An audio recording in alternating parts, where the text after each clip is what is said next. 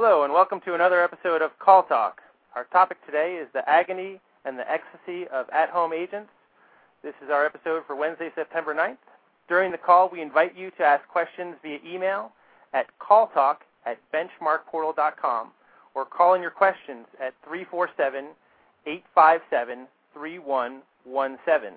Everyone who asks a question over phone today will receive a free copy of one of Bruce's books, Benchmarking at its Best. And one lucky call-in question will also get a free All Industries report, value of $1,500. And here's your host, Bruce Belfiore. Thank you, Sean. Well, welcome back to Call Talk, everyone. Exactly a week ago, we were delving into this really fascinating topic of home agents with Steve Silver, and everything was going so well that Murphy's Law came around to put a plague on our program.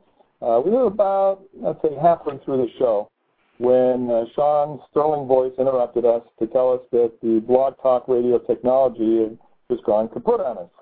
So if we'd been thinking, but how often does that happen, we would have just continued on, taped the show, and made it available to everyone. But as it was, we decided in our infinite wisdom to have a redo or makeover of the show today. Steve was agreeable, so here we are, ready to launch back into the molasses of this wonderful at-home agents program. And by the way, Sean promised me the technology will behave this time, and if it doesn't, we'll launch him into the molasses. You'll recall that Steve Silver is a senior call center manager at Apple Inc. and has headed up their HBA, or Home-Based Agent Program. And this is a remarkable story, everyone. He took the program from about 70 agents in a pilot program to full scale of over 1,000 agents in 1 year. Now, we mentioned last week that home agents, that their whole topic really is a bit of a boogeyman in our industry. Some people love the idea. Some people really hate it. I mean, one of the things that you hear a lot is, where's the control, man? You know, how do you control this phenomenon? So please call and email us with your questions and comments because we'd love to hear from you. And Sean has all that under control this week. Now, Steve assured us, by the way, last week that he did not latch onto this HBA program because he wanted to stay in his pajamas at home all day monitoring calls while eating Cracker Jacks. He said he actually puts on trousers and shirt, goes into the office every day to manage the HBA program, which, come to think of it, Steve, kind of begs the question of whether you're setting a bad example to your employees. But that's right. Anyway, he has earned a lot of great experience that we're anxious to hear more about. So over to you, Steve, if you could do a recap of some of last week's point, and then we'll launch into some further areas. Steve? Absolutely. Thanks, Bruce. Yeah, I clearly am not qualified for the program that we've managed. I am not disciplined enough to get up every day, and if I don't get dressed and take a shower and head into the office, I am somehow less motivated. So I'm not a good participant in the program. Yeah, we talked last week about a couple of different things that drove us into consider this as a business option for Apple, and it was very simple things. It was things like just density within the call centers that we have in the U.S. and our inability to expand those without making some pretty significant financial investments to do that. And it also allowed us an opportunity to go out and recruit folks in markets where we really didn't have any presence previously, and we thought we could certainly go out there and find some very talented folks who were available, interested in working from their home, had good experiences, had degrees, had those sorts of things, and probably even had some Mac experience. And we wanted to go out and challenge that. We talked a little bit last week about the pilot program, and I neglected to mention one thing. And when you do a pilot program, we, like everybody else, took very good performers and we allowed them to go home. We presented the position and we interviewed them and we allowed them to go home. And what we found is that, lo and behold, our really good performers in the center were also really good performers at home. And in some instances, we saw small increases in some of our key metrics, like things like availability or utilization or those sorts of things. But What I wanted to mention is that the real opportunity, as we've discovered over time, isn't to take your high-performing outliers and send them home. The real opportunity is to move into the meat of the bell curve where the bulk of your population resides. And that's where you really see some extraordinary changes in performance. You see utilization going up 10, 15, 20%. With a population that maybe just in the center couldn't get it figured out. But when you sent them home and you gave them the power to work from home and you gave them the necessary tools. So I think it's one of those things where you almost seed the program for success by putting really good agents in their homes and saying, hey, look, see, they're still really good agents. And the real opportunity is really to move back into the heart of the bell curve and bring those folks forward. We also talked a little bit about naming conventions, and I think you mentioned early on this notion of the boogeyman that is HBA, and I wanted to make sure that everybody realized that HBA isn't only a boogeyman to call center managers. HBA is a boogeyman to the candidate. We discovered very early on that applicants who read the title home-based agent thought it was a scam. Even when it had our name in front of it, even when it said Apple Home-Based Agent, we noticed that our applicant population was considerably lower than we would have ever expected it to be. So we ran postings side by side, one that said home-based and one that did not say home-based. And lo and behold, we got hundreds of people that applied to the one that didn't say home-based. So my kind of advice to the group here is, be sure that you do your work to dispel some of those preconceived notions, because call center managers aren't the only one with a preconceived notion of a home-based agent. Some of our home-based agents told us, well, we thought it was like those commercials you see at like 2 o'clock in the morning on TV, make $10,000 an hour, but I'm working from home, just buy this $9,000 DVD set. So, those were some of the things that we talked about that I think really made a difference for us, and they were tough lessons to learn along the way, for sure. Okay. Well, we just got an email in from Marianne, Steve, and she asked a good question, which is, what do you find is the best motivator for at-home agents? And she adds, it can get lonely out there. Yes, that's a great question, and acculturation is a really critical part of this process, because we said last week, just because you can doesn't mean you should.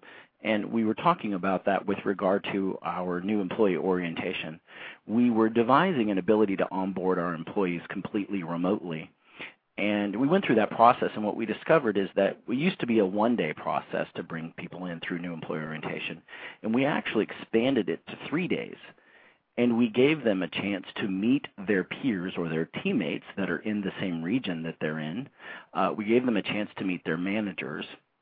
And we really gave them an opportunity to feel connected to the organization. So, I always tell people, I'm not 100% sure we want someone who's not connected to Apple talking to Apple's customers. So the question that's being brought up with regard to how to make them feel connected and part of the company is extremely important. We've done a handful of things. We have created a virtual communications meeting that is exclusively designed for the home-based agents, where it's piped right out to their homes in a live video feed.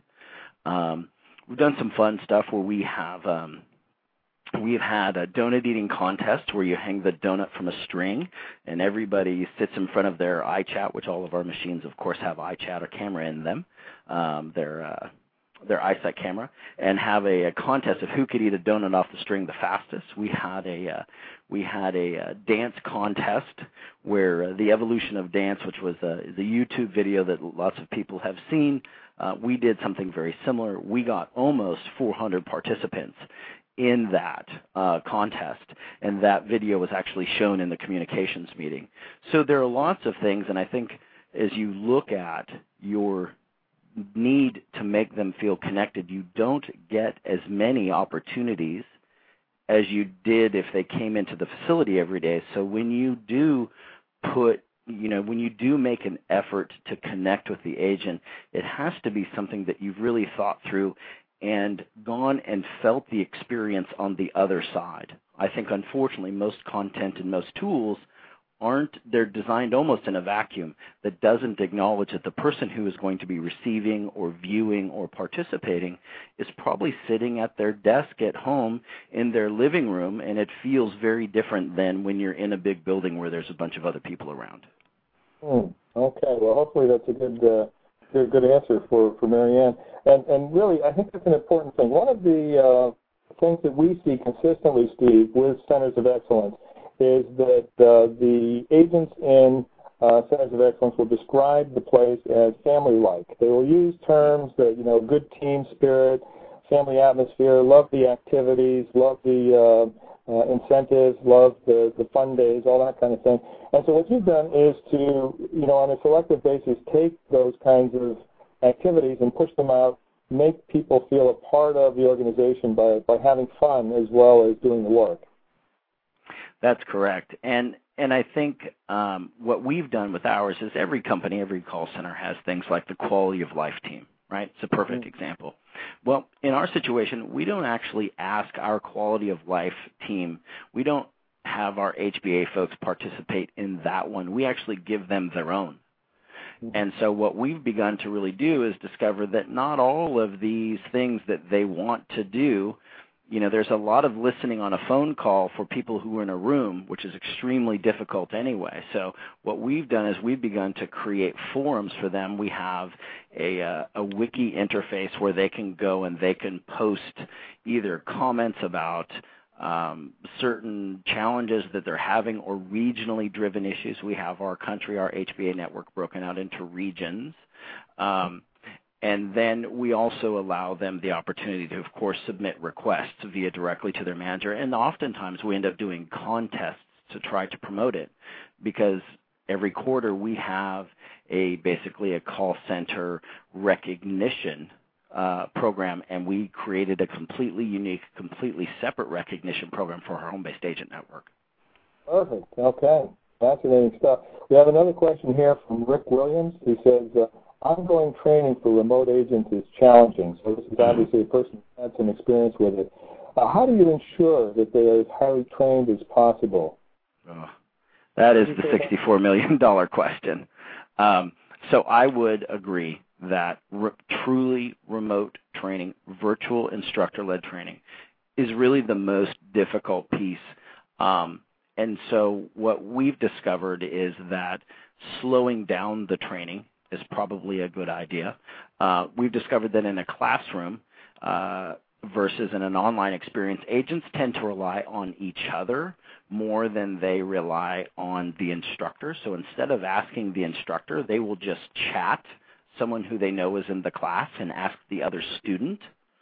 And so what we're devising are some ways by which we can, basically push information to the students as they go through the training. There, of course, are always technology challenges to the delivery of the training, but that kind of goes without saying. The most important piece is the redefining or the realigning of the curriculum so that it is suitable and appropriately put together for someone who's not sitting in a classroom, someone who is sitting at home and who may struggle mightily with very simple tasks like, for Apple, it's a fantastic and interesting challenge in that we have people who have never even seen a Mac before. So we tell them to click on the browser. They don't even know what the browser icon looks like. So you get to a place where I would continually say training is the place where the biggest opportunity and the biggest challenge for a truly distributed workforce exists. Wow, that's really something. And you can imagine that Mac is a lot better known than a lot of other products and services that other people have to deal with as well. So I'm sure your experience is very useful to a lot of the people who are listening and thinking about what they have to offer to the market. Yeah, and we've done some simple things. I would offer this just as examples of things that we've done to help introduce people to the product. One of the things we do is our new employee orientation is called the out-of-the-box experience. And so what we do is every agent who starts with us, when they go into NEO, they spend one day sort of talking about the essentials of the company. The second day, they get their brand new machine in a box in front of them just like a customer would. and they're asked to take their machine out of the box and set it up, get it configured, get it plugged in. So we're really walking them through a very tactile, very hands-on experience of the equipment so that they can really not get caught up in those simple things that end up eating up your training hours. So there's lots of things that you can do to try to introduce the product to the agent and get them comfortable before you put them on the phone with the customer. Gotcha. Okay, great advice. We have a caller. Sean, over to you to introduce the caller.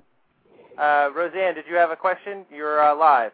Okay, yes, I did. I have two questions. The first one's an easy one. Are your people employees or independent contractors? They're employees. They are employees. And is there any buy-in on their part to be a home-based agent? In other words, do we ask them to make an investment? Yes. Personally? So yes. That's a really good question, and we solve it a couple of different ways. 90% of the investment is resolved by Apple. In other words, it does not cost the agent to go to work for us. There are a handful of things with regard to ergonomics. So any major company who is going to put a bunch of agents out at home obviously gets concerned about ergonomics.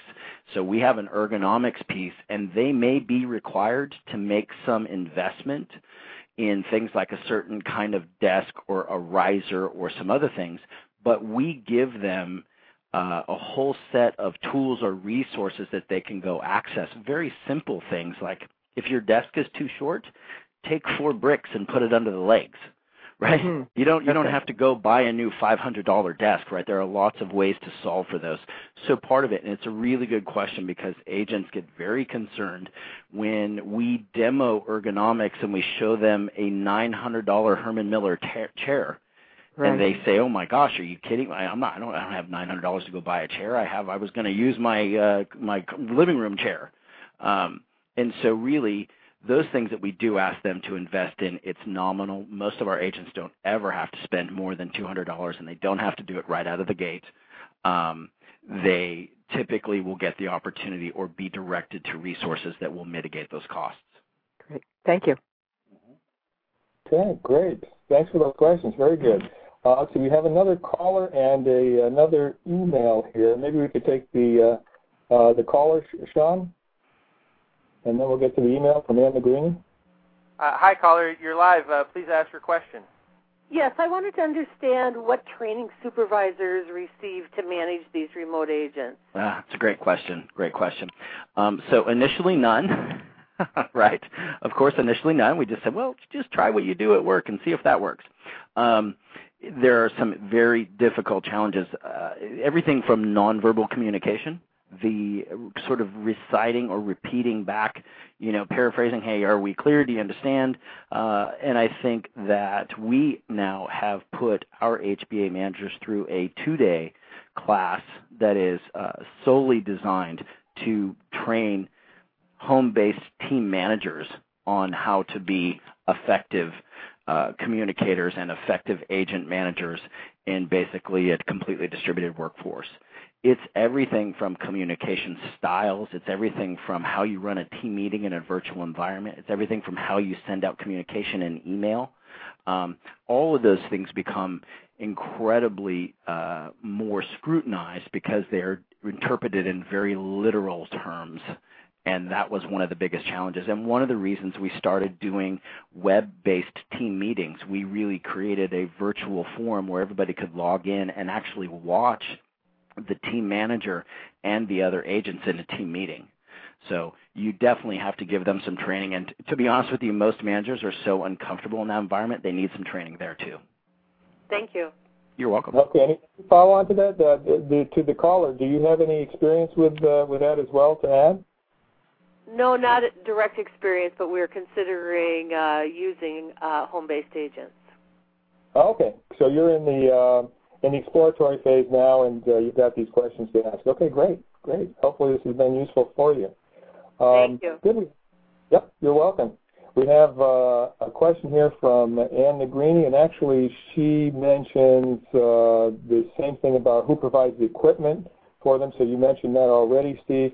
She also asks, how do you measure their performance remotely? In other words, the quality of answers, all that sort of thing. So how do you measure of your remote agents? Yeah, we have pretty sound technology infrastructure that allows us to view every agent, even in a home-based agent model, down to the agent level. So we can see their performance. We get agent-specific CSAT surveys back. We get peer reviews when escalations happen, that sort of thing. So really the reality is, from a performance perspective, the way that we view and review agents at home is essentially no different than how we do it with folks that are internally. Same set of reports are available to the team managers and the area managers. Okay. Another question's come through here, Steve. Do you have experience with vendor home agent companies? And, in fact, could you evaluate the differences, if you can, between internal HBA and external vendor HBA? Absolutely. Yeah. So we started down that path, and we visited and talked to lots of folks. We talked to JetBlue. We talked to Disneyland. We talked to Arise. We talked to a number of other companies out there. There are lots of people in this market. Apple just happens to be one of those organizations that is incredibly particular about how we do certain things. We were very, very concerned about how this training would be delivered. As been mentioned earlier, one of the biggest challenges for us. And so we really wanted the opportunity to increase, the number of our actual agents that worked for Apple and were talking to our customers directly. So ultimately, it was a very sort of fundamental decision made early on that we would indeed go direct. There are indeed a number of very, very good suppliers out there who are very capable of delivering home-based agent, outsourced vendor sort of technology and resources. And I think that market has really begun to move over the last 2 or 3 years. Okay, great. That question was from John, and we have one from Patty, which is, we're in the process of launching a pilot program. What are some resources you can recommend for us to use to start? So I assume she means... I'm sorry, could you repeat that, Bruce? Sure. She says, Patty says, we are in the process of launching a pilot program. What are some resources you can recommend for us to use to start? I imagine she means resources like reference materials or books or anything like that. Boy, I wish there was. There's a handful of things. I'm not sure if folks on this call are aware, but JetBlue used to. I have not participated in quite some time, but they used to do a call every, I think, Tuesday or Thursday that was an open forum to talk about their home-based agent program. They have quite a few home-based agents. There is some documentation out there with regard to home-based agent agreements. I would absolutely advise you to go out and find one of those. I think JetBlue and a handful of others have shared those publicly, but I don't want to say that's absolute. There is some documentation out there. I think the things that you really need to be spend some time with your attorneys on in the language of what constitutes work. Time and attendance is extremely important, and breaks, the way that you verify that breaks have been taken and those sorts of things, all need to be called out and discussed much more directly than they ever were in a face-to-face call center environment. So unfortunately, I wish that I could say, hey, here's the documentation that we use. Apple would never allow for that. But there are some other companies out there that are doing it. If you just start networking in this space, you can probably pull some documentation together. But I do want to emphasize the fact that you're beginning down that path is the right thing.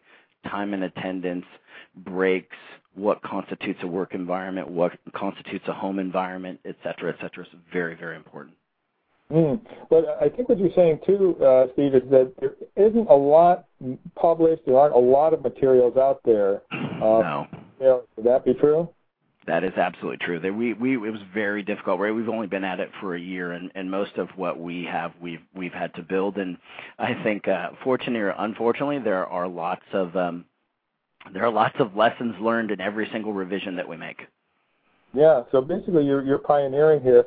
And I mentioned sort of offhand to you last week that I'd love to write a book with you about this because we're some experience on it as well. So, and if there's anybody listening who'd like to contribute or have a chapter or something like that, please let us know because I think this is an area that needs more publication, more research, and it's exactly the kind of stuff that we love to do. Would you agree with that, Steve?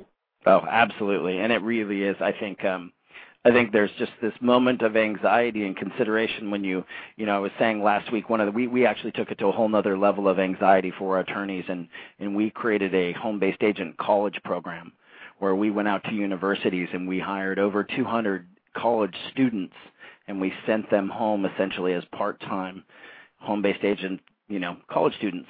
And everybody, of course, our attorneys thought, you must be crazy. They're beer-swilling college students. Surely they won't be available and won't take phone calls.